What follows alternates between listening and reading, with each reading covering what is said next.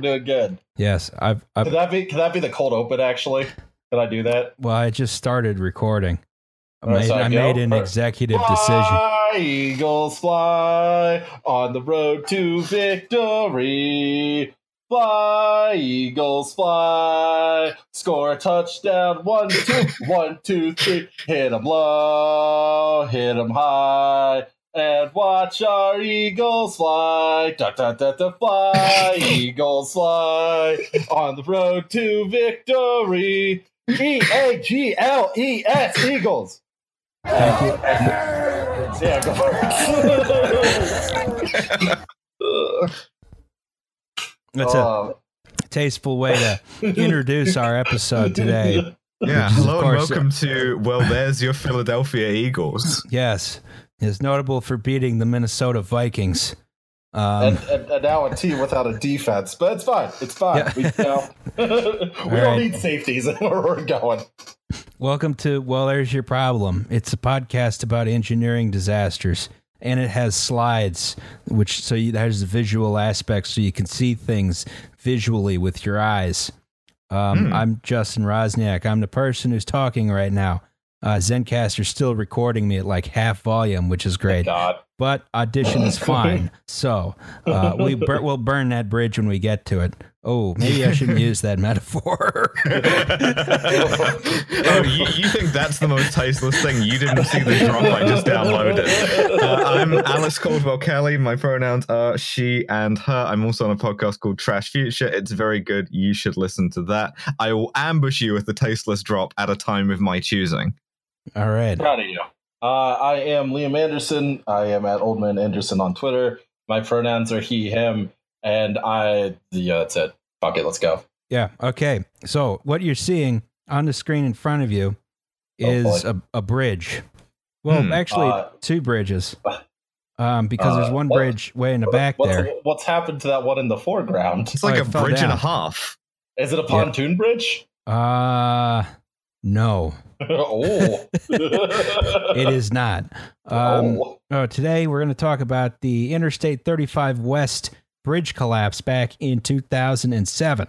Oh, I did want to mention though, 2 days ago, we got an email on our Patreon email or the Schwab email from some guy specifically requesting this. So this one's for you. Sorry about your dumb football team. Yes.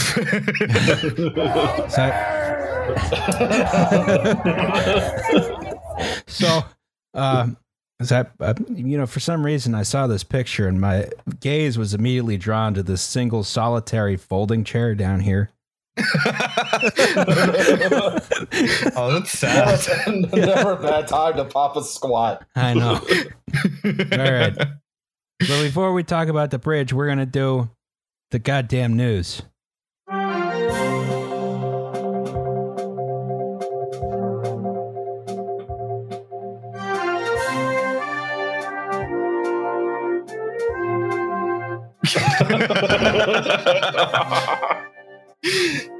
Not great. Yeah, not very good. Unfortunately, all of the Miami Marlins have coronavirus now. Yeah. Baseball, we regret to announce to you that baseball has died. Yes. And the Phillies still managed to drop 2 of 3 to a team that's basically a literal leper colony. So, yeah. I am convinced at this point that coronavirus in its asymptomatic form confers on you superhuman baseball prowess. Explain the Red Sox performance last night. Yeah, That was fucking horrible. That was a disgrace. At the top of the board. It's just like, I don't even fucking watch this team. Against the fucking Mets. My God. Meet the Mets. Meet the Mets. Step right up and greet the Mets. Yeah, no. They did. They laid down for them like a dog. I know, right? Fucking Sox. Ruined my life. Yeah. So I don't know. Like you get really good at baseball when you get COVID and then you die. That's why we have to expand the bubble until eventually, like, every professional athlete in every sport in America is within the bubble and has coronavirus. Well, I think about it this way: if you make the bubble big enough, everyone will be in it, and no one will get coronavirus. Stephen King's The Dome, as applied to like virology. Dude, it'd be great to be in the fucking dome right now. You could like you would have no worries about coronavirus. Yeah. The dome. Yeah. In additional news, Elon Musk says he's going to coup whoever the hell he wants. Yeah, but it's and like sarcasm. It's that fucking right-wing sarcasm. An epic. He was doing an epic troll face when he said that, so it's fine. Dude, I can't imagine having that much fucking money and still like I've said this to someone in passing. Like if I had the kind of money that Elon Musk had, you would never see me again. You never would. You never would. I would fuck off to an island, not Jeffrey Epstein's kind of island. I would fuck off.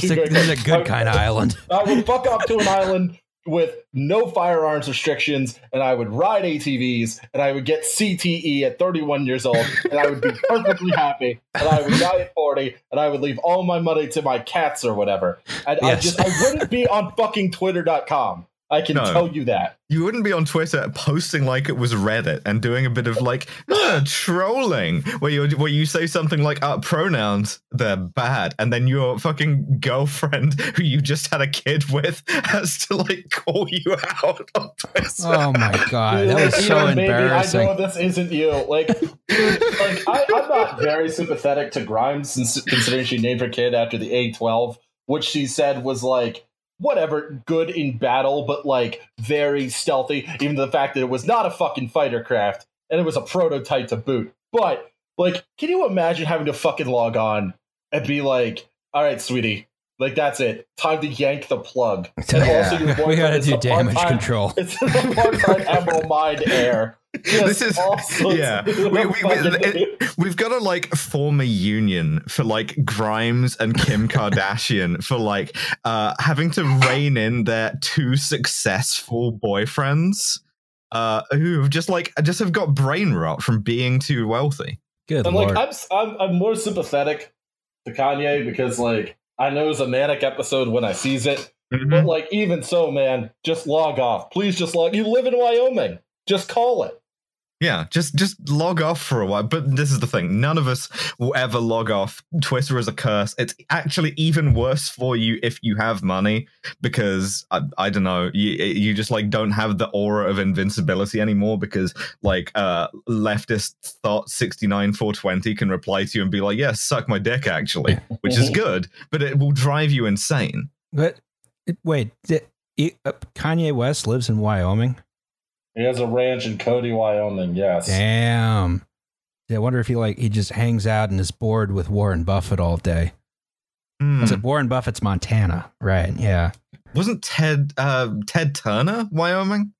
Yeah, but Ted Turner's all of it. I can't imagine. Like, I can't imagine living in those places. Like, it just seems like it's too far away from anything.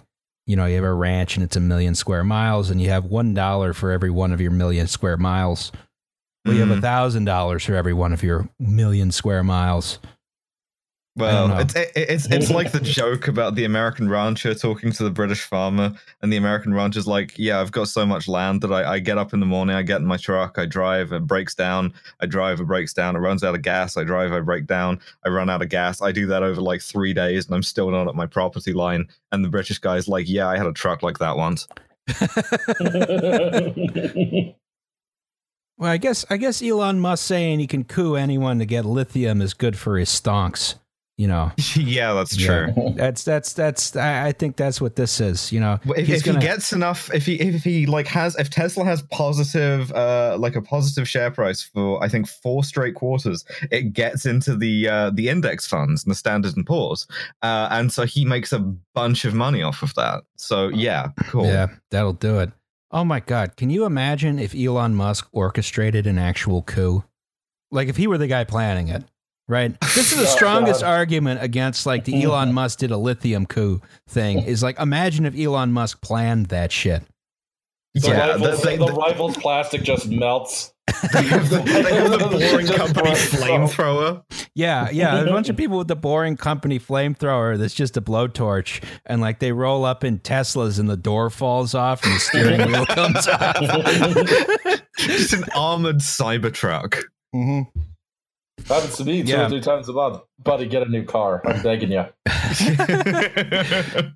Oh, God. All right. So that was the goddamn news. Okay. Hey, it's So- EastEnders. Yes. Dum-dum-dum-dum-dum. So, now, who was that? Did you have like an Owl City ringtone? No, it's the listen. No, Fantastic. All right. So, in order to learn about the I-35 West bridge collapse, we have to first ask, what is I-35 West? first. Yes. It's an interstate highway that goes through Minneapolis, right? Right around, I think it goes down here. You know, this is your regular old urban freeway, right? Ripped through a bunch of neighborhoods in the early 1960s. You know, it takes thousands of acres of taxable land off the city's books. It displaces a couple thousand people, dumps thousands of cars onto clogged city streets every day.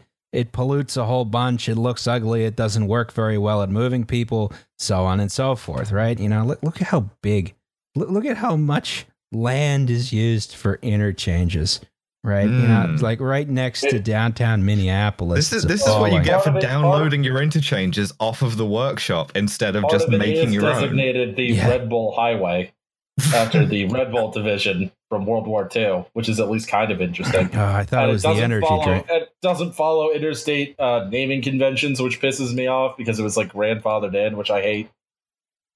Oh, yeah, because I-35 West goes through Minneapolis and I-35 East goes through St. Paul. Mm-hmm. Yeah, that makes sense. Twin cities, twin freeways, and Yes. it's just like, yeah, beautiful. It's this like wide trench of concrete that makes your city much worse. So part of building this freeway involved bridging the mighty Mississippi River. Although they're way up in Minneapolis, so the Mississippi River is a lot less mighty right here, right? You know, this is the upper end of where it's navigable, right? Right after like this lock here, there's basically, I think it goes up a couple miles and then it stops. With my brain genius knowledge of American geography, I didn't know the Mississippi went that far north. Like, I don't know where the hell I thought it started, but I didn't think it got up as far as Minnesota. Oh, That's where it it just starts. keeps going all the way up. It starts in Hudson Bay. Actually, no, it doesn't. Like Itasca, Yeah, whatever. Someone's getting mad at me at the comments for it. Huh. What is it? It keeps going up. Isn't the Standing Rock Reservation right on the banks of the Mississippi, or is that the Missouri? I don't know neither. Welcome to the podcast where we know about things. Yeah, but you know, this is the top end of where it's navigable right here at St. Anthony Falls. Hey, St. Tony, I'm doing miracles over here. You know, and, yeah, named for the guy who helps you find your keys. Forget about it. Anyway, but yeah, so they had to build this bridge. So when they built the freeway, they built this bridge. It's called the I-35 West Mississippi River Bridge. It never had a special name. That's just what they called it. They didn't even like name it after like some local hero. That's sad. No, they have no heroes up there. I believe it is the Missouri River, by the way. No, certainly not with that football team. You could just fucking name it after Prince. Jesus. I don't think they could name it after Prince because it was 1967 when this opened. Oh well, yeah, that's your problem. Yeah, also, exactly. like it probably like Our costs a lot of catchphrase. money to change the signs to that symbol. Yeah, Oh yeah. yeah, they had to get Every single one of them. permission. So let's start by getting an idea of how this bridge works. Right. Let's go to the NTSB report. Well, Okay. it holds up a thing, and then like people drive over the top of it. Is my understanding. I've played Polybridge. Yes. Yes. So this particular bridge, combination of two types of structures, right? So from about here to about here, right? And here to here, it's what's called a deck girder bridge, right? Which is just there's some big steel beams, you put some concrete on top, bada bing, bada boom, you're done. And in the middle, Thank you, St. Anthony. yeah. In the middle, The problem with this bridge is that it was too Italian American. Is that what we're going with this? There's two Italian in a Norwegian society, yeah. And the middle is a deck truss, right? Which means there's a deck where the cars drive, and underneath there's a truss, right? Okay.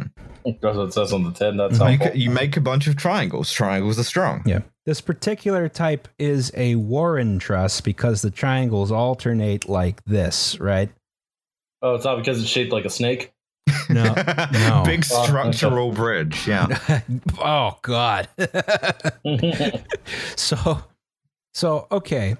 And what we're going to focus on is the deck truss portion, right? Because this is where the stuff happens, right? So how does this work? How does this put together? Well, to learn about that, we're going to do some beam theory.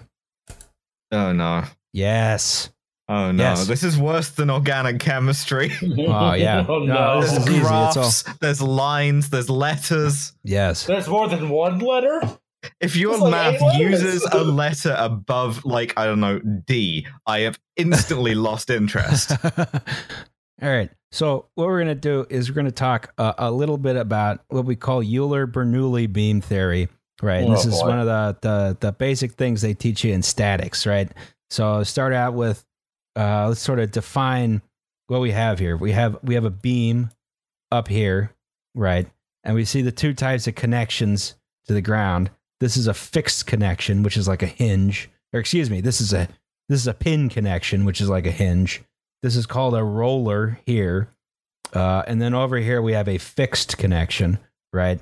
So your pin, lets this beam rotate any way it wants. Your fixed connection provides a reaction that only goes up. This is up and sideways, right? And then your fixed doesn't let it move in any direction, and it also resists rotation, right? That's the one I would use if I had to pick between these three. I would simply choose the one that does not make the bridge move. Ooh, bad choice. Damn. Fuck. As we'll get into. All right. So when you have like a beam, right? In this case, okay, so let's look at this beam, right? We have P here. P is the load, right? The load going on the beam, right? P is stored in the beam. Yeah. P is stored in the beam, yes. And from that, we can figure out, okay, there's some reactions because the sum of the forces is equal to 0, or else something's moving. And if something's moving on a bridge, you have a problem. And from that, you can start to calculate more information, right? So number one, this is M here. M is a moment, right? A moment is sort of like torque. It's a twisting force, right? So get bridges twisting. You don't want your bridge twisting. That's why you use the fixed connection point at every opportunity. No, don't do that, actually. Oh, boy. No, I'm doubling down on it. I'm refusing to learn anything. Just make the fixed connection stronger. So if we have a P in the middle here, and we know that this is a pin, it allows rotation. This is a roller, it also allows rotation. Then we know the moment is 0 at each end, right? So the highest point of moment is in the middle of the beam here, right? Right. So that's sort of like the again, it's measured in like foot-pounds or pound-inches, something like that. Very similar to torque, except that nothing's moving. Below that, we have Q. We're not going to talk about that. That's just shear force, which... Where we go one, we go all. Yeah. Yes, yeah, exactly. Oh, God.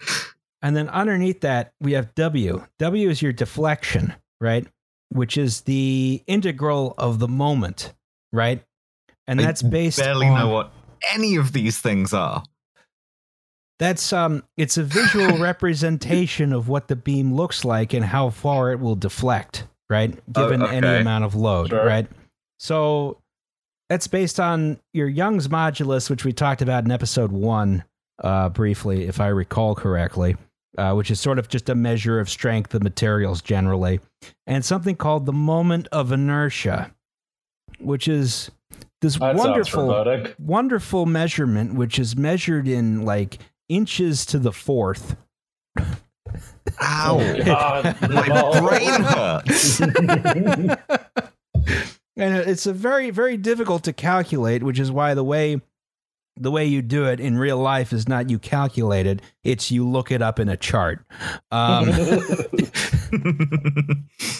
You simply use a computer to do all of this nerd stuff, and you just go ahead and build the bridge like the Chad that you are. Of course, yes. That's what we do today. So you can see here, the moment here goes down to a point. We have, I don't know, let's say this beam is 10 feet long and there's 1,000 pounds on the beam, right? I got to do math here. God, it's even getting to you. You're the one who knows this stuff. I know, right? You have a degree in it, man. I got to do this in my. I should have written this down. The reactions would be 500 pounds upward at both ends, and then the moment at the middle would be 500 pounds times 5 feet. So that would be 2,500 foot-pounds right here, going, and that increases linearly all the way up. Here's the fun thing. The convention when you're drawing these diagrams is that a positive moment is below the neutral, like, zero line here. What? Yeah. I hate that. I know, right? So a positive moment causes something to sag like this. A negative moment makes it bow up. That's called hogging. Okay. Yeah. Love for my beam to be hogging because there's not enough P. Yes. So, all right, but you can see, like, you have the slope going, well, I guess that goes down, and this is the integral, so you see the slope goes from negative to positive. You know, it's like, it's a little bit annoying how these diagrams are drawn. And then with that was perfectly clear to me. Yeah, easy stuff. Easy. This is great. Yeah, do you have anything more advanced for us? Exactly. All right. A little bit of easy breezy stuff, and not, you know. I feel like everybody at Drexel failed statics like 7 times, and you still don't know what you're doing. I was really good at statics. Statics was the only thing I was good at. Oh, buddy. I'm sorry for insulting you this way. So, because a lot of it, if you could figure out what it was supposed to look like visually, you could work backwards and do the calculus. Instead of trying to, like, derive this from first principles and, like, invent a bridge with numbers. Yeah, you do back. You got. I was like, yeah, that looks about right. That doesn't look about right. What was wrong with logs across rivers, or ropes across rivers? What was wrong with not crossing rivers? Yeah, just don't do it. You don't need to do that.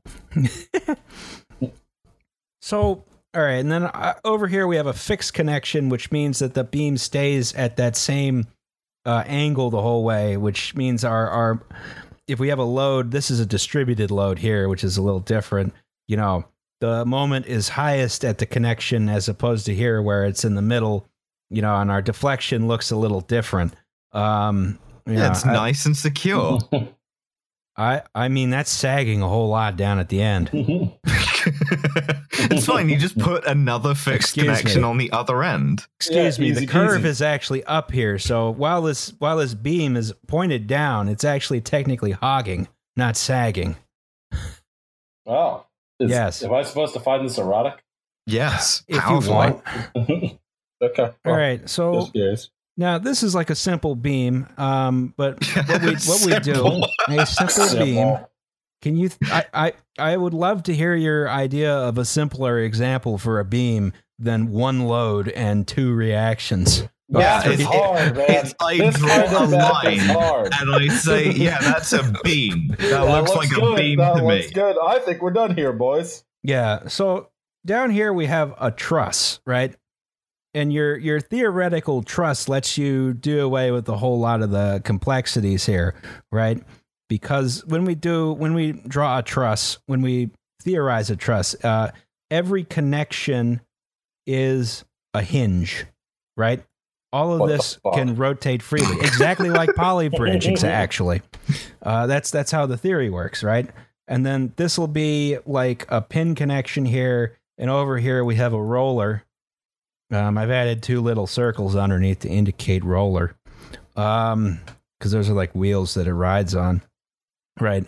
So this means we don't have to worry about moments at all in a truss. Every force is applied longitudinally, which means we don't have to worry about moment of inertia so much. You can actually worry exclusively about just how much, like the amount of steel you're using in each member rather than the specific cross section, right?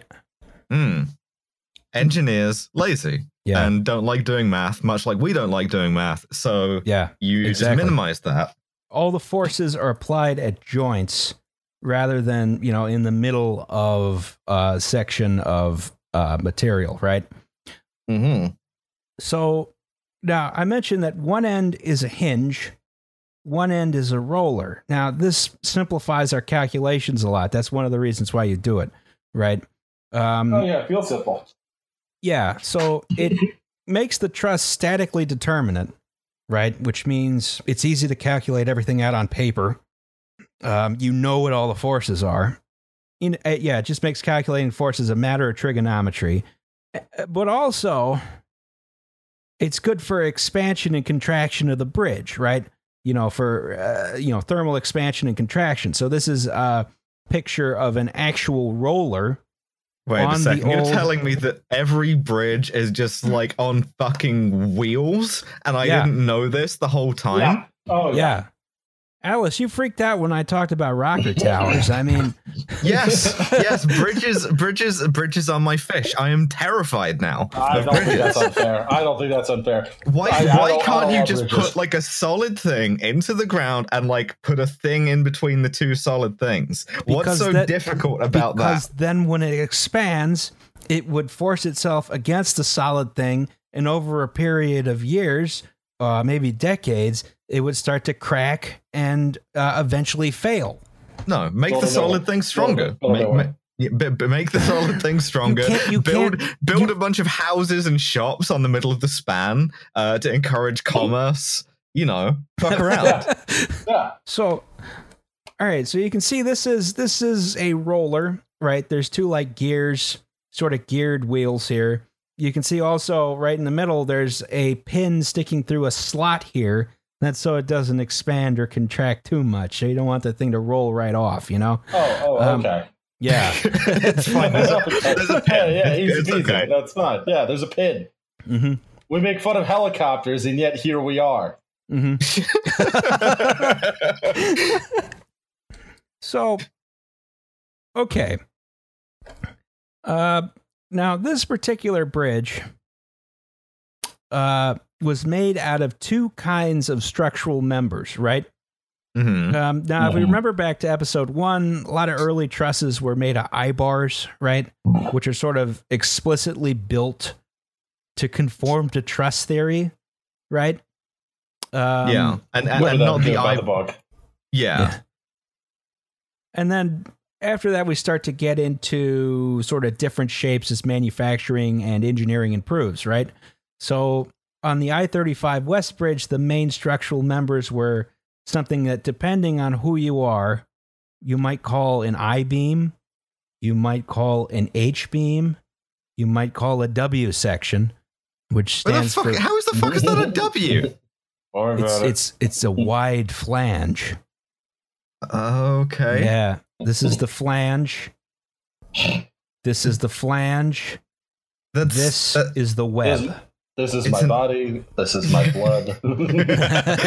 this is an eye, and it's an eye bar, and it's an eye beam, as distinct from an eye bar, which is like a bar with an I, an EYE eye in it. Yes. None of this is confusing. No. It's If you were completely- struggling to keep up with this, it is your fault, and you should have studied harder. Oh, I apologize to the people who listen to this audio only. Oh, God. All right. Sorry, So folks. now, some of the members were W sections like this guy. Other ones were what we call box members, right? Which is this guy here, right? So a box member is a long hollow beam, right? It's in the cross section is a box, right? And there are some small ones you can get. Those are rolled in a rolling mill, right? You just take a sheet of steel, and you put it through several rollers until it's in a box shape, and then you sort of weld the top, you know. But if you're making really big ones, usually instead of doing that, what they'll do is they'll take a couple L sections or maybe a C channel. Those ones actually look like what they sound like they are. And they'll weld them together. And, you know, that'll be the finished structural section, right? Mm-hmm. So these developed from an earlier form of structural member called the lattice girder, right? Which is this guy right here. Oh, the cool like trellis supports. Oh yeah, because once welding technology got better, they realized they could just manufacture this all in one piece, as opposed to this relatively labor-intensive lattice, right? It looks nicer though. It does look nicer. Now both of these that we're looking at here on the San Francisco Oakland Bay Bridge, and when the truss portion collapsed in that earthquake. Yeah, they usually are pretty quick. So, yeah, it's true. Well, you know, it's like how quick used to mean alive. Yeah, the quick and the dead. Yeah, exactly. So when the portion of the Oakland Bay Bridge collapsed in the big earthquake, right? They actually went through and retrofitted the old span. They removed all the lattice girders and just replaced them one for one with box sections. Reject modernity, embrace tradition. Yeah, I never lived it, but how I want to go back. I do like lattice girders a lot. And also, there's they're good. They're kind of ornamental, even like Penn Station had a lot of those, like the old one. Yeah. But yeah, these, even though they use more material, they're cheaper to produce. Okay, so those are the main structural members. Now, what holds them together? Bunch of rivets. Yes. Is it glue? It is not glue. Okay. Actually, this is where I'm going to continue to argue against Alice's make everything a fixed connection. No, make everything a fixed connection. It's stronger. I am with Alice here. Yeah. All right. So what we're looking at here is called a gusset plate, right? Okay. So at the end of all of these beams, you have to attach them together somehow. And the way you do it is with this gusset plate, where you have a big, thick steel plate, and today you would use bolts, but back in the day you used rivets. You put all those through there. More aesthetic. Looks nicer. Yeah. I'll agree with both of those. And, the forces from the beam are transferred through the plate to the other beams, right? Mm-hmm. And you can sort of see how building to the theory is happening here, right? Yeah. Because bring rivets back, though. Like, genuinely, bring back the thing where you just have a guy with a thing of molten metal just whips a fucking red-hot rivet at a guy with a gun. Yeah, awesome. I'm about to get to that. Oh boy. So you can sort of see how building to the theory is at work here, because you have this large box section up here, right? And you notice it's not actually supporting the deck above it, right? That's being supported by another beam up here, right? Mm-hmm. Which isn't connected to the long transverse beam, right? No, the transverse beam. So hold on, let me make sure I remember all of the goddamn names. You got your transverse beam, you got your cisverse beam, you got your gender fluid beam. Yes. You got to watch for those gender fluid beams. You don't know what the loads are on those. Pronouns are bad. All right, yes. Shut the fuck up, Elon. We have to use proper names for everyone all the time. You just have to introduce yourself and you're like, my name is Justin Rosniak and my pronouns are Justin Rosniak. Yes. So, all right. So you got the deck up here, right? This beam supporting it here is called a stringer, right? Okay. There are several stringers supporting the beam. They are on top of what's called the floor beam. That's the transverse one, right? Okay. The floor beam is at every joint so that the load is only applied at the joints, right? Mm-hmm. Since this is a wide bridge, there's also a floor truss, which you can see up here, adding to the, general sort of, it just complexity, I guess. I have dem bones playing in my head. The floor truss is connected to the floor beam, and the floor beam is connected to the stringer beam. Yes. Yeah. But yeah, so all the loads are actually applied at all the joints, right? So now these are older gusset plates here, and they are riveted, right? And rivets produce a more rigid connection than what we do now, which is we do bolts, right? Yeah. And this is good and bad. Because, good because it's bad because it looks less cool. Yes. But it's good because it gives all these beams a little bit of wiggle room. They can rotate ever so slightly, right? But when you have a rivet that completely fills the hole, rather than having only, transverse or longitudinal, forces, you might get a little bit of a twisting force in there. Now, that's not important to what we're talking about today, I guess, but so now there's some calculations associated with gusset plates. I'm not going to talk about them because they're too damn complicated. They're too after the shit that you put us through. This is what you throw in the towel. Yeah, ease off the throttle after we've melted your brains into pasta sauce. Yep. So I don't want to do it's basically like doing finite element analysis, which we usually do on a computer, but on paper, which people had figured out how to do in the 1920s. People smarter than I am, just with a slide rule. Awesome. Yeah, but there's some established methods of calculating how to size these things. They were established in the 1961 AASHTO manual on highway bridge construction.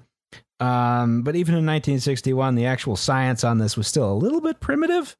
And your gusset plate is usually the weak point in any truss structure, right? Because, you got all these rivets, you got stuff can start to crack here really easily.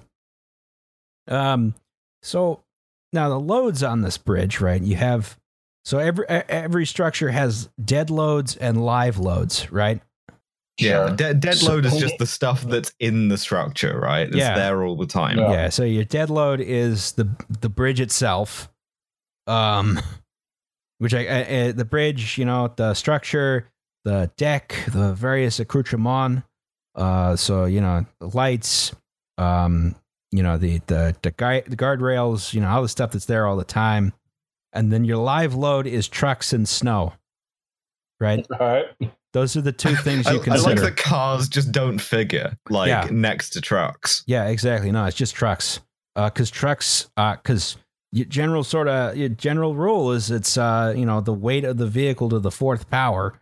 So the amount of damage that trucks are doing is so completely out of proportion to any other vehicle that crosses the bridge. You only consider trucks and snow. Man, it seems like trucks are a kind of a shitty way to transport stuff. Maybe we shouldn't have invested in transporting everything in the world with them. Yeah, exactly.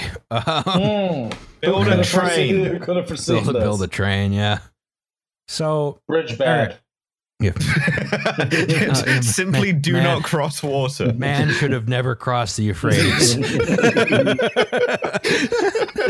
We just one of those utopia images that's just if society had never discovered the bridge, and it's just a perfect futuristic society that exists in one tiny wedge between the Tigris and the Euphrates. It's very confusing because the usual image you use for that meme actually includes a bridge.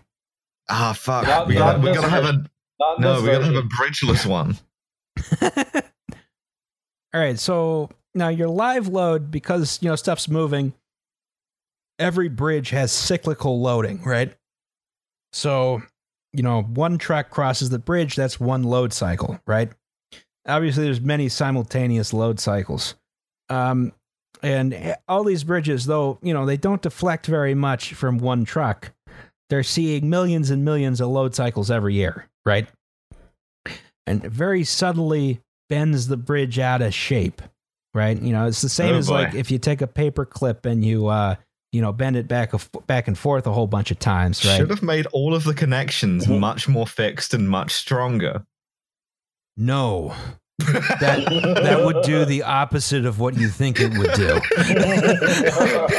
Don't care. It's intuitive to me. Give me the brittle bridge. Yeah, it was fine. It was completely rigid, intact until one day when it just split in half and then exploded.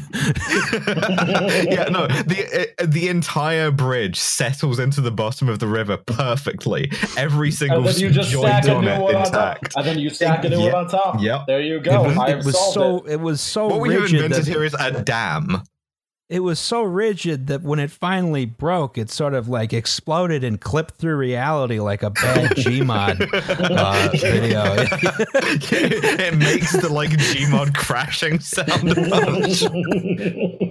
So yeah, there's load cycles on this bridge constantly. This is why you have to do maintenance, you know. And there's also other things. It's Minnesota, right? So you have a lot of salt and freeze thaw that's affecting the structure, which we'll get into in a bit.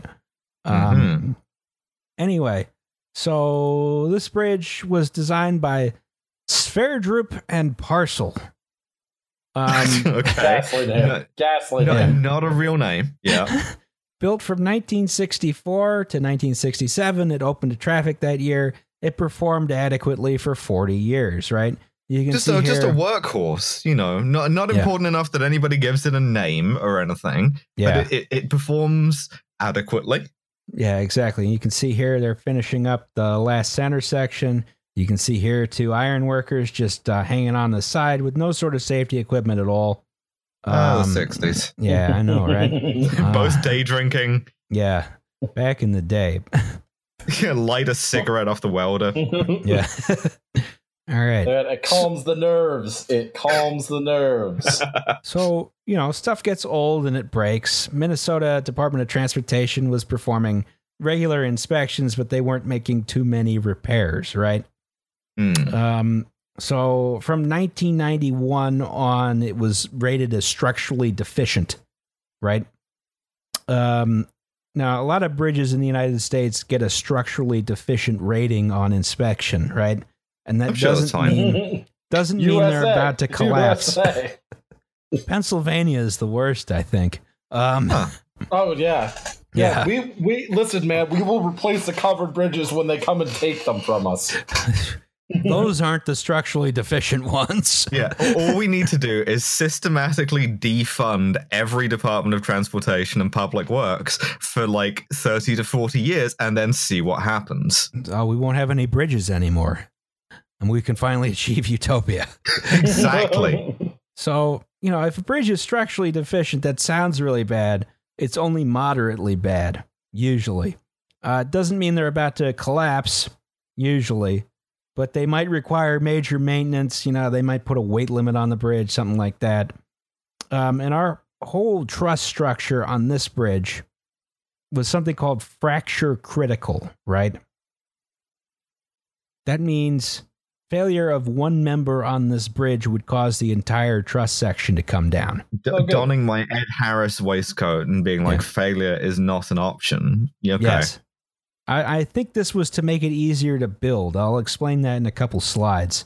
Here's presumably a guy, like a Sverdrup and Parcel or whatever were just like, no, it's fine. They'll just maintain it. Like we did tell them that if any of this shit breaks, then the thing will collapse. So yeah. So and this is fun. Here's some guys doing in this highly compressed image. Is a guy in a so this is like. This is like a cherry picker, but instead it goes under the bridge. Instead, so that kind of truck is called a snooper, right? This actually feels less safe to me than the guys just hanging onto the side. I would feel more uncomfortable just out on the end of that arm. Oh yeah, they have some serious outriggers on this thing. I think it's fine unless it isn't. Well, like by the same token, you could say that about the 60s guys. It's fine unless you let go of the beam. So don't let go of the beam. In which case, it won't be my problem anymore. 3 points of contact. 3 points of contact at all times. Like the one guy who was on they did an interview with a bomb defusal tech or whatever, demolition tech in Afghanistan, and they said, like, how do you keep calm, with such pressure? And he basically said, well, either I do my job right or it's not my problem anymore. The part of me that would worry about that is like being embedded in my friend's neck or something at like terminal velocity. Awesome. So, okay, there were a couple of renovations that happened to this bridge over the years, right? Just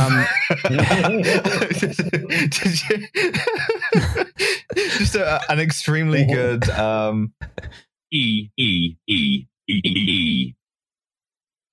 Yes. It bothers me that it doesn't finish. EA Sports. It's in the game. Feel better? You feel better for that? Thanks. Appreciate it, bud. Okay. Cut her mic. That's it. So, in 1977, there's the first renovation, right? So, a whole bunch of bridges in Minnesota were succumbing to road salt because the decks were too thin. And all the salt migrated through the concrete into the rebar underneath. The what were too thin? The decks. Oh, I misheard deck. you. I misheard you. Yeah. No. So in 1977, they decided we need to make this deck thicker, right? Oh, yeah, buddy. Yes. Buying some performance pills off a Russian language website no one's ever heard of. We need to start jelking this bridge. That's actually why ARPANET was invented, is to buy dick pills from the Russians. I'm starting hormone therapy, but for the gender I already am. Just doing muscle confusion, just switching back really fast. Oh, boy, this is what is happening to me. I have achieved gender nirvana. I am all genders simultaneously. Talk about gender neutrality, man. Yeah. So in 1977, there was the first renovation, right? The contractors milled the bridge deck down to 1/4 inch above the rebar, and then on top of that, they added 2 inches of low slump concrete, right? So, low slump concrete. You can see here a man performing the slump test, right? High impact violence and sex scenes. So, the slump What test. is he going to do to the tube? What you have here is you have a coffee mod from Grand Theft Auto. Oh, fuck. Yeah, that literally, actually. Yeah. So, what you have here is a cone. Right, it's a metal cone. It's standardized, and you fill this cone with concrete, right? And you level it off at the top, and you tamp it down, right? And then what you do is you lift up the cone, and you measure how far the concrete slumps. Okay. All right. That's the slump test. Right. Love to slump. And what you do this for is to ensure every batch of concrete you're getting is the same as other batches you got, right? Because they got to ship it over usually in a concrete truck, which is, not necessarily. You can have bad consistency between different concrete trucks, right? And if you have to make the concrete in different batches, you want to make sure those batches are consistent. And the slump test on its own doesn't tell you much about the concrete, but it can definitely tell you that a concrete batch is similar to another concrete batch, right? Okay. So if you have a low slump concrete, that means it doesn't slump too far when you take the cone off, which means in this case it's a concrete with the low water cement ratio, which means it's really difficult to work with and it sets really quickly, right? Which is good for a road surface, right? Because you can open a road more quickly, and all you have to do is like just shove it into place and it's basically fine, right? So, but one of the things about that is you got to mix the concrete on site because it sets so quickly. You can't bring it in a big concrete truck. Right. Yeah. Yeah. You just have a bunch of big concrete mixers positioned on this bridge that you've shaved down. Oh yeah. Just again, and nothing in construction or inspection of bridges makes me feel at ease at all, you know? Yeah. So when they did this, they added 2 extra inches of concrete to the deck in total, right? And that increased the dead load on the bridge by 3 million pounds, which is about 13%, right? That's fine. Makes it more solid. Exactly. So then in 1986 and 1997, they did some inspections on the deck girder portion, right? And they decided they were going to drill some stress relief holes to stop some of the cracks in the girders. That's the sex scene. Okay. That's what the kids are calling it. So when you have like a crack, right, like this in a piece of steel, right, it generally starts getting bigger because there's a big stress concentration right around the end, right? One of the things you can do to stop a crack from getting bigger is to drill a big hole at the end. No, don't do that. You'll make it weaker. Why would you drill holes in this beautiful bridge where everything is fixed together? I am going to be the best bridge engineer in the world. This is counterintuitive, but it reduces. While you have less material, but you reduce the concentration of stress at any particular point, so it's a lot less likely to have a problem, right? Or to continue expanding. Now, obviously, if the crack is bad enough, it's going to keep going. But yeah, we have drilled a hole the size of the bridge. We had to drill the bridge in order to save it, but the crack won't expand anymore. Yes. So in 1997, there were some improvements to the roadway, right? They put new barriers on. They put new lighting on. They put in an anti-icing system because it's Minnesota and this bridge would just get covered in black ice like constantly. And this added another 1.13 million pounds of dead load onto the bridge. It's another 6.1%, right? It's fine. It's fine. Yeah. So, and over time, cars, trucks, buses become larger and heavier, mostly trucks, of course. Traffic gets worse, right? So there's more loading cycles happening, and every loading cycle is heavier than it was before, right?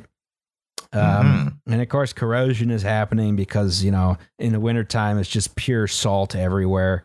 Because Minnesota's a very hostile environment to the bridge, isn't it? Yes. Very hostile environment to anything metal.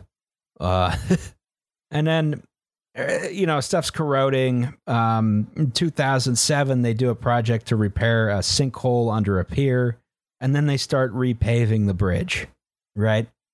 Okay. Because there's a nice thing about a concrete deck is it lasts very long.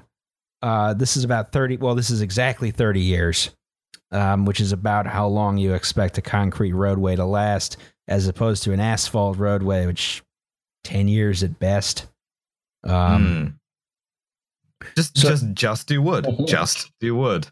Well, there's a wooden deck bridge over the Delaware, I think, somewhere way up the river. It's one of those tiny ones. No, I'm talking about this. I want like a giant freeway bridge just made entirely out of wood. One of those exists actually. Really? I can't think of where it is offhand. There's a couple of cross-laminated timber bridges which have gone up in the past 2 or 3 decades. Oh, God, really? Yeah. I don't like that. They look real good. It looks all Scandinavian and shit. Yeah. Yeah, I got this in a flat pack from IKEA. So, all right. So they hire a company called Progressive Contractors Incorporated. That sounds sus. Yeah. Well, yeah, they get them to repair the Warren Truss, obviously. They're from St. Michael, Minnesota. Their job was to remove the 2-inch layer of concrete that was put in 1977. That's the wearing layer, right? Because it wears down. And they'd repave the bridge with new concrete. They'd patch some miscellaneous details in the curbs, install new expansion joints, remove and replace the anti-icing system, right? The project began in June of 2007, and substantial completion was set for September 21st, 2007. Which is one of the problems when you do concrete repaving is you can repave an asphalt road in like 2 days. Concrete repaving is a much more substantial job. Yeah, and you have to do it in summer so as not to just have a bunch of fucking snow landing on your ship. God. Yeah, exactly. It's going to throw off the water-cement ratio. So they're still using low-slump concrete, right? Now, concrete is a mixture. Concrete is different from cement. Don't say cement when you mean concrete. All right, so... Go off, King. Yeah. Yeah, get them. Get their ass. So concrete is made of gravel and sand. That's your aggregate, right? You got cement. You got water. Sometimes you have admixtures, which is, stuff like you add something, add a weird chemical to it to give it some special properties, right? I love adding weird chemicals to stuff to give it some special properties. Oh, yeah. Oh yeah, you do some alchemy, but with concrete. I turn gold into 10,000 psi concrete. I wonder if you could just randomly throw precious element into concrete and just be like, yeah, it's got some gold in there, and just sell it for more. Yeah, some alchemist is like trying to make the perfect concrete, and he was like, I threw a bunch of emeralds in here, and then then like they do the slump test on it, and just Elon Musk chuckled. Useless. You mean the apartheid emeralds? All right, so because this is low slump concrete, that meant of course it had to be mixed on site, right? Bunch of big concrete mixers on the bridge. Yeah. So since the bridge was supposed to be kept open to traffic while they were repaving, right? They weren't going to close it for a couple months. You couldn't stage all the materials on the ground. So they decided, well, we're going to try and keep it on the on-ramps and other parts as much as possible. We're going to have to do a couple stages where we take all the aggregates and stage them on top of the bridge, right? We're getting closer to the tasteless drop. So, okay. In early afternoon of August 1st, 2007, there was a big concrete pour scheduled that day for 530 feet of bridge between Node 14, that's right here, yeah, and Node 0 prime over here. You notice that this goes 0 to 14 to 13 with an apostrophe, down to 0 with an apostrophe. That's because engineers hate naming conventions that make sense and are easy to understand. It also reflects that the bridge is identical on both sides. It's symmetric, but the whole thing where you have to Why would you do primes instead of negative numbers? That would make a lot of sense. Well, why wouldn't you have a node? I realize -0 is insanely annoying to mathematicians, but it makes a hell of a lot more sense than 0 prime. Yeah, it doesn't make it the way this is. I feel like I would get confused if I were looking at engineering documents with this naming convention, even if it's you're supposed to just swap these around. I don't know how the construction documents were set up. Poorly. So now they were going to pave this whole section. They had paved a few other sections of the bridge successfully, but they hadn't staged all the construction material on the bridge before, right? They had staged... My finger is hovering over the button. So the button that makes people unsubscribe from us. All the stuff was staged from Pier 6 to about Node 10, right up here. You can see that up here, right? This was taken about 2 hours before the collapse by someone taking tourist pictures from an airplane. Oh, Lord. So in the early afternoon, they put all this stuff out on the bridge for a concrete pour scheduled for 7 p.m. that evening, August 1st. Just to catch the rush hour. Well, they wanted to avoid the midday heat because that might affect how the concrete cures. As opposed to a bunch of Minnesotans driving home from work, which absolutely will not. Yeah, exactly. Well, around 6:05 p.m., the bridge and 190 people on it just fell right in the river. Oh, jeez. A man has fallen into the river in Lego City. Start the new rescue helicopter. Yep, there. Yep. Yeah, that's terrific. Good Lord. Jesus wept. Yeah. I felt bad about that as I was doing it, but I was like, yeah, no. So, not great. Lego cop beats him with a tiny Lego baton. Isn't that cute? So, all right. So as a result of, the bridge collapses, there's 13 people die, 34 serious injuries, 111 minor injuries. I think a school bus fell in there as well. Jesus. Yeah. Oh, man. Oh, just make me feel worse about it, why don't you? You should. Yeah, I know. The rest of the video is me doing penance for thinking that drop would be a funny thing to do. So, okay. What happened? Put too much shit on the bridge. Bridge Don't put too much shit on the bridge. Bridge fall down, go boom. Hey, what happened? Should have done fixed connections and made it stronger. Should always listen to Alice. No, well, That's right. Alice, they technically were using fixed connections because it was they were riveted gusset plates. Should have made them stronger. Titanium rivets. So, investigators traced the failure to one particular gusset plate. One member, which was gusset plate U10. That's right here, right at node 10. And U means upper.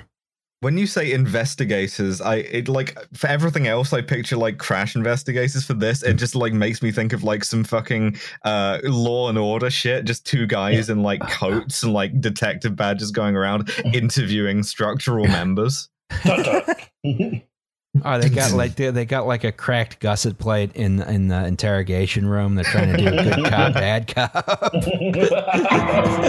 Thank you. So U10 was on the upper chord of the bridge, right around here, and they found out it was under-designed. How did that happen? No. Yeah, that's all right. So here's the center section of the bridge after it fell in the river. Now looking Jesus. too hot. Yeah, you weren't joking about it just falling in the river, huh? Yep. And you can sort of see here how this is the north section of the bridge on the land. You can see how that whole section of the bridge sort of rotated down and just crashed, right? Ooh, yeah. And I think this is how it failed, once since it was fracture critical, right? Because you can sort of see that if this joint goes here, right, then this whole section of the bridge is a goner, obviously, but then there's nothing to counterbalance this part of the bridge here, because of course this is a pin connection, so that just sort of rotates down and all right, so this is Justin in post-production. I didn't explain this adequately, I think, in the in the actual recording. So what I'm talking about here is that if you look at this bridge, right, you have three distinct sections, right, between Pier 5 and Pier 6, between Pier 6 and Pier 7, between Pier 7 and Pier 8, right? These are all interdependent on each other. And I think in a newer bridge, you would not do that. Let me explain. Okay, so at Pier 6 and Pier 7, that's where you want to pay attention here. In a new bridge, in a new truss bridge, which generally you don't do, that's for reasons of cost, rather than having one member that bears down on the pier, you would have two, right? So you would have two on top of Pier 6, you would have two on top of Pier 7, thus making each individual span its own thing, right? So when this bridge was built, there were this was not considered best practice because it's much cheaper to not do that, and I'll explain why. So when you're building the bridge, right, what you would do in this case Just realized my air conditioner's running. I'm sorry if you can hear that in the background. What you would do is if you were starting from Pier 6, which is where you would start, you would build the members at 8 here. Then you would go out both sides, right? So you'd get 7 and 9, right? Just like Star Trek. You would keep going out. You would get 6. You would get 10. You would do 5. You would do 11. You would do 4. You would do 12. Now I'm circling right on the upper, but that would be the whole section of bridge, right, on both sides, right? And because you were doing those simultaneously, they would counterbalance each other, right? And you would have some temporary supports underneath as you keep going out until you get into the extremities, which is why that picture I showed earlier of them completing the bridge, they didn't need, any kind of temporary supports over the river. And I suppose on this sort of bridge, since, your entire outside cantilever is over land, they may not have needed any cantilever, any temporary supports inside the river, which, would have made it a little easier to construct. So that's why I was saying that, if they made this a sort of fracture critical bridge, it was a lot easier to put together than if they decided to make each and every individual span, not interdependent on any other span. Right? Right. Let me know in the comments if you're confused by this. Okay. Back to the podcast.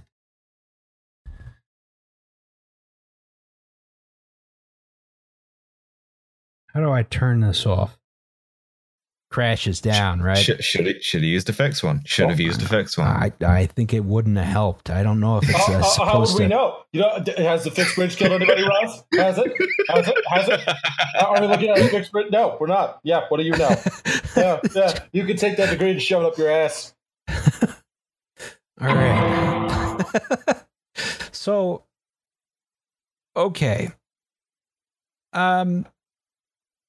So what happened here, right? So Sverdrup and Parcel started designing this bridge in 1962. Keep in mind that's only 1 year after the guidelines for gusset plates came out for AASHTO. Now, this bridge was originally designed to make use of HSLA steel, right? High strength, low alloy. Our nemesis. Yeah. Yep. Now, Minnesota Department of Transportation made them ditch the high-strength steel fairly early on in the process. The whole thing was made of mild steel, just to make it easier to fabricate, right? And to the best of the knowledge of folks at the NTSB, the bridge was designed adequately, mostly. Love a mostly adequate. That's like, it gets like a barely passing grade. Yeah. So when you design something like a bridge, a major structure, so on and so forth, right? You do calculations, right? If you're the engineer. And you check the calculations and you double check the calculations. And most of the time, if you're trying to get permits and if you're trying to fulfill a contract, you not only are submitting drawings to, your permitting office or your contractors, you're also submitting the calculations, right? And those calculations come with a professional engineer stamp. And that means if they're wrong, you're criminally liable for them, right? The Hyatt Regency collapse episode we did being another good example. Yeah, exactly. This is like the world's worst math test. It's like if you score less than 100, you go to jail. So yeah, PE stamps are all, by the way, because I was looking up a while back specimen ones just to see what they looked like, and each state uses a different name. Like Illinois just has like 0001 Abraham Lincoln. Wow. But my favorite is Utah's, which was I forget what number it was, but the name was John Engineer, and I was just like, yeah, that's what that's the guy from Halo, John 117 Engineer. That was the guy who invented engineering, actually. it was John Engineer. We all look up to him. So yeah, you get the math wrong, you might go to jail. You might also kill a whole bunch of people. So the NTSB went through the archives and looked up tried to find the calculations for these gusset plates, right? And they found them, but only for the lower chord of the truss, right? That's the stuff on the bottom. These upper gusset plates, no one could find the calculations for them. Oh, what the fuck? Did they just not do them? That is one of the main theories about why these were under-designed. Oh, boy. You just do half of the thing and you're just like, well, it's symmetrical, right? Yeah, that's probably fine. It's like one of the diagrams that we use for this. It's just like heavily photocopied. So, they did a computer analysis of the bridge after the fact, and that showed that, through this bridge's modifications, of course, the gusset plates were beginning to become overstressed, but not to the point where they would fail on the lower chord. Much like me, it gains a bunch of weight, and that puts all of the retaining features under more stress.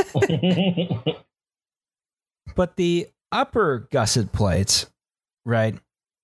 Lower gusset plates were mostly fine. Upper gusset plates were riding the ragged edge of failure at least since the 1997 renovation. Well, good. And that's before they decided to put in another few million pounds of weight, right? Oh, that was when they added the extra 1 million pounds of weight. I see. That was pretty good then. That was when the final extra 1 million pounds of weight was added. So a physical inspection in 2003 showed that some of the most overstressed plates, those are at the U10 and U10 prime locations, both on the east and west truss, you can see they're just bowing out just a little bit. It's subtle, but it's noticeable, right? And this is a problem. This is something you need to address when you see it. Just hammer that dent back in. It's fine. Yeah, it's fine. No, deferred maintenance is good, actually. I'll go get the Billy Mays pops a dent, and I'll fix this right up. So when they decided to repave the deck, right, all that construction material staged on top, these gusset plates finally failed, right? And since it's failure critical construction, the whole bridge went in the drink. Does it just pop right open? Does the metal snap or what? Oh yeah. I mean, I imagine at this time there were probably some cracks starting to develop in them. Well, there are some pictures in the report. I did not, or some theoretical, they're diagrams of how the gusset plates were found. But since there was not really a underside of the bridge inspection since the 2003 one, we don't know exactly what they look like, right? Yeah. Just iced tea in an overcoat digging a gusset plate out of the bottom of the river. Yeah. Real sick son of a bitch. So yeah, they put 262 tons heroin through their ears now.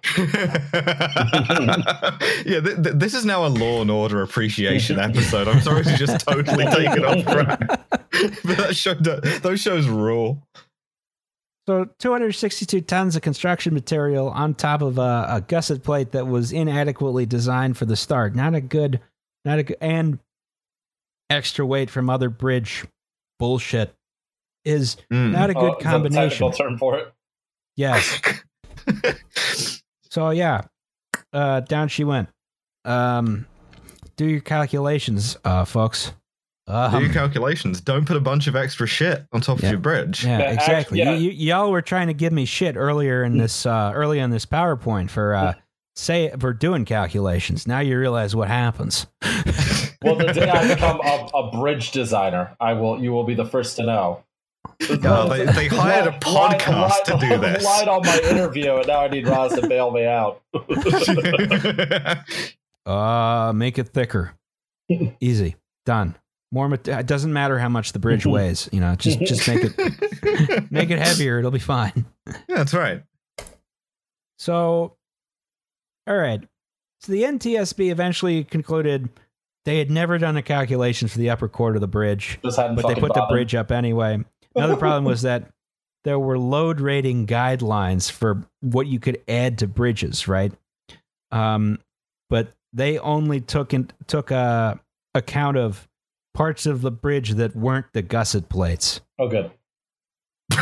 What? That's terrific. So they did not take into account the gusset plates as part of the The load most rating. vulnerable part of the whole Yes. apparatus, and they're just like, that's fine. Yeah, it's fine. All the other structural members in the bridge, perfectly fine for the extra weight they added. And when they realized their error, and in 2007, they started inspecting gusset plates when they add weight to the bridge. Oh, good. No, I feel so reassured. you die and you learn. And a lot of inspections were stepped up to determine if similar underdesigned plates existed, right? Okay. And then, of course, the lawsuits. Of course. Yeah. Good. May 2nd, 2008, the state of Minnesota reached a $38 million agreement to compensate victims of the bridge collapse. Okay. That's You get like a number of Xboxes. it's a couple $100,000. That's not that bad. Get a couple of hundred Xboxes. Okay. Right, exactly. So in August 2010, the last of the lawsuits against URS Corporation, who did the 2003 inspection that showed the buckling and the gusset plates, that was settled for $52.4 million. And there was like all kinds of bullshit going on there. The state of Minnesota tried to bring a lawsuit against the original engineering company, but it had been, absorbed by another engineering company. Yeah, that's the kind of fuck up that you've got to do as a structural engineer, is fuck it up badly, but not badly enough that it fails immediately, but enough that you can have your whole career like persist, and then like your firm like no longer exists because it gets absorbed into another thing, and then like in 50 years time it kills a bunch of people on a school bus. Yeah, exactly, right? Make sure you're dead before it collapses. Yeah. So, the engineering firm that it was eventually absorbed into, which is Jacobs Engineering Group, they were like, well, too much time has passed. You can't sue us. And Guess then what? in 2012, the Supreme Court turned down its appeal, and making an eventually actually good decision. they settled out of court for $8.9 million without admitting any wrongdoing. Awesome. Love it.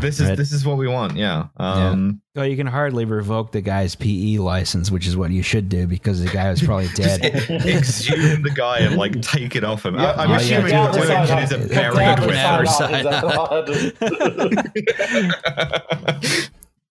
Yeah, dig his ass back up. Take that shit off him. I mean, also like the to what extent? My question is, to what extent is this reflective of just like letting a bunch of critical infrastructure inspection and maintenance and stuff slide because no one had the money to do it? I mean, the bizarre thing is they were doing the inspections and they saw there were clearly problems that needed to be addressed, and they just didn't fix them. Okay. Awesome. Which has been my experience from working in, the private sector. Real work, not government work.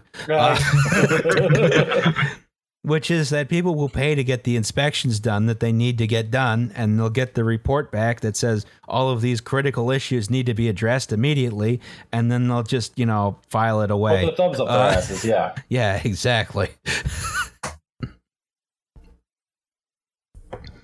I feel like, sometimes people should be compelled to act on reports. Yeah. Well, I love to like have this thing where you're like legally required to do the inspections, so you do the inspections and then just not anything else. It's fine. Just like you're Yeah, aware. it doesn't matter. There's no consequences anymore. Who cares? No, that's It's not like- true. That's not true. You may be liable to eventually pay like $9 million and not admit that you did anything wrong. I Yes, fucking hate those settlements. in 40 years. No, we should bring the stocks back.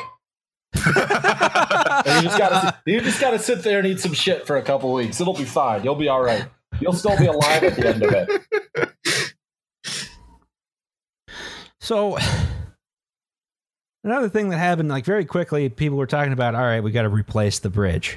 So this is the St. Anthony Falls Bridge. I don't like it. Looks Yeah. like a condo. It kind of does, does. yeah. What So in this South was the- Florida? We're a bridge. Yeah. This is designed and built in under a year. Now, when they were scoping out this bridge, there were a couple public meetings on it, and citizens of Minneapolis made it explicitly clear that they wanted an extension of the city's light rail system on the bridge, right? Woo! Mhm. The mayor They- also I wanted assume that, they got right? it, right? Of Oh, course. boy. Like Yeah. once you have the citizens and the Yeah. politicians like united behind They something like definitely that. got it. Is that right? That's what happened, right? No, the Minnesota DOT was like, no, we need 10 lanes of highway traffic. No, you don't.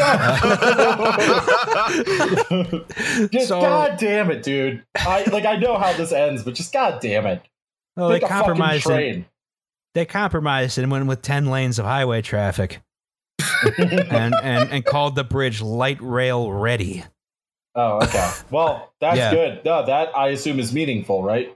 Yeah, that definitely means something. Just at any time, you can take out a couple of lanes of highway traffic and add in some light rail. A thing that will definitely happen I because kinda- everyone will approve taking out highway lanes. I kind of like the idea though of like one of those like those machines that kind of zipper that can change the directions of the lanes like we have on the Walt Whitman Bridge in Philly. I kind of like that, but for rail, just like one machine comes knocking or like just knocking all the cars. Yeah, into just the river. lays a This track is ahead of train- it, yeah. Yeah, this is train now. Like the this next 4 happens hours, twice a day the next 4 in each hours. direction. Yeah. You gotta learn to leave a little earlier on this commute. We don't know what to tell you. just some red lights start flashing. It's like lane is now railway. This is now the train lane. The train is coming for you. Beat. So, and, as a result of this, all right, they got this fancy new bridge, which has an absurd number of lanes. I think it's 10 lanes on the bridge, but 6 Ugh. lanes on the highways that approach it. Yeah, Um, and it looks like the villages at South Florida. Yeah. The interstate still dumps thousands of cars and trucks on Minneapolis' streets. It contributes to pollution, general lower quality of life, occupies thousands of acres of valuable downtown real estate. But, that's a small price to pay for easy access to the U.S. Bank Stadium, for however many games the Vikings play every year there. Like 8. 8. Yeah, all right. So let's talk about the 2018 NFC Championship game. All right. Yeah, So- let's do that. So the Vikings come in fresh off the Minneapolis Miracle, where they blow a massive lead to the New Orleans Saints, right? And on the very last play of the game, there's this heroic catch by Stephon Diggs. He manages to keep his footing, basically hurdles the safety, scores a touchdown. It gets real good, feel good shit. This is the last joy the Minnesota Vikings are going to experience this year. All right. So they come to Philly, and this is the season the Eagles basically couldn't lose. Minnesota goes up 7-0 on their first possession with a pass to Kyle Rudolph. The Eagles have to punt, and everyone's feeling dejected and sad. And then the Eagles just go just out of their minds. They go up 24-7 at halftime. There's a flea flicker less than 5 minutes into the second half. The Link runs out of fireworks because the Eagles were scoring so much. The Eagles end the game 38-7. They win it. They beat my beloved New England Patriots in the Super Bowl. Shut the fuck up. The Vikings had 2 drives in the fourth quarter, which is actually my favorite part of that. And the best part was that before the game itself, there were a bunch of Minnesota fans who came to Philly and were posing on the Art Museum steps or the Rocky steps if you're a moron, and being like, "Oh yeah, we're gonna win. We're gonna beat the Eagles." And then they all had to go home mortified and dejected. And then the Super Bowl was played at US Bank Stadium, which normally kills birds, but not today. I will when we post this, so only we can do it in PowerPoint. My girlfriend was actually at that NFC Championship game, and there's terrific video from people just like leaving in shame. And honestly, the pregame like Vikings fans walking into the link looks like a war zone. Like they're just getting pelted with beer, like getting screamed at. In that video that we played the clip of, where the drunk Delco kid is out of his mind screaming "Go Birds." You can hear that woman like trying to argue with him, and it's just like, y'all aren't from around here, huh? Like, That kid is the drunkest looking human I've seen outside of Russia in my life. Dude, it was so fucking funny too, because these assholes paid the next year. They ended up paying like $84 million to fucking Kirk Cousins, who sucks ass. And all he's done is beaten bad teams when he was on a bad team. So they pissed $84 million down the drain. They got rid of Stephon Diggs. They don't have a fucking future. Vikings suck. Wild suck. Twins suck. Timberwolves suck. Go to hell. It's Go Birds. Go Birds. Go Birds. Stick to sports. Yes. Yeah. All right. So anyway, that's the story of the Interstate 35 West Bridge. And how do the math. It was destroyed by the Philadelphia Eagles. Actually do the math. Actually do the math. Yes. Yeah. Do don't the lie math. about that, please. Yeah. Yeah. And we got a new segment. Otherwise, 40 years from after you don't do the math, the firm that bought your own firm might be sued for slightly inconvenienced. Yeah, exactly. Yeah. Consequences. Right. We love them, don't we, folks? Yes. So someone reminded me a couple of days ago about the existence of Mike Rowe, who I hate. Yes. And as a result, I thought we would add a new segment to the podcast with some audience participation. It's called Safety Third. Right? Shake hands with me. So, all right. So the idea here is Safety Third. You know, Mike Rowe is like all about personal responsibility and shit, you know, being a cornerstone, a safety and all. You know, you shouldn't just be mindlessly following procedures. You have to take personal responsibility for your safety, right? So the idea here is we want to hear your stories of unsafe job sites and workplaces which you were unable to make safer through personal responsibility. Yes. Yeah. This is a tip line in a formal sense. Yeah, exactly. Send in your stories to, there's your problem, our email. Our email is like what? WTYP pod. WTYP at gmail.com. Yeah. Or on Twitter. I think we have open DMs on the podcast account. Did we finally do that? Someone should probably finally hit that button. If not, then me or Liam. Mm-hmm. And tell us your story. Snitch on your boss. Yeah, tell us about the least safe thing that you have ever done at a job site or seen at a work site. Yeah. Leave an audio file if you want. Even that'd be cool. That would actually be really helpful. Yeah. Don't do anything that'll get you fired. If you leave us an audio recording, we'll play it. If you write us something, we will read it. And we're going to learn about, we're going to have a safety brief. We're going to stand up for safety. Yeah, exactly. So I thought, I would start out by offering one of my own unsafe job site stories. All right. Oh boy. So this was, you will see on the screen in front of you a machine called a mast climber, right? Mm-hmm. So you see there's two towers here. Those are called masts. Some of them work on one. This is a modular system, right? So these are two individual platforms that are linked together, right? Yes. So the first time I was on a mast climber, it was not this rinky-dink 3-story situation here. This one went up about 30 stories. So I got there and I had no training on any kind of heights whatsoever, except don't walk backwards. So don't drop a wrench. Yeah, exactly. It's like, well, I'd rather I'm I'm mostly concerned with myself not falling off, right? Because they at least gave me like the safety harness stuff, you know. But the thing about these fall safety harnesses is, you know, you got the way the harness goes right around the top of your legs. You know, if you fall off, you have a strong chance of getting force feminized. It's a small price to pay. And also, in other news, I'm applying for construction jobs, working at height. So I was on a building. It was in Center City, Philadelphia that I was working on, right? So this is an older skyscraper, right? It's the first 2 floors, you know, the building occupies the whole lot. But on the 3rd floor, the light well started, right? So it was more of a U shape. The mast climber was on the back of the building, right? And we had to go up the whole building. Now, usually on a mast climber, if it's right up against the facade of the building, there'll be railings along 3 sides, and the 4th side, obviously, that's the facade, so you can't like fall there. Oh boy, right? I see where this is going already. Well, for ours, there was no fence around this void. Now, what there was some netting that was blocking off the light well here. I'm not exactly sure why it was there. I couldn't figure out what it was doing.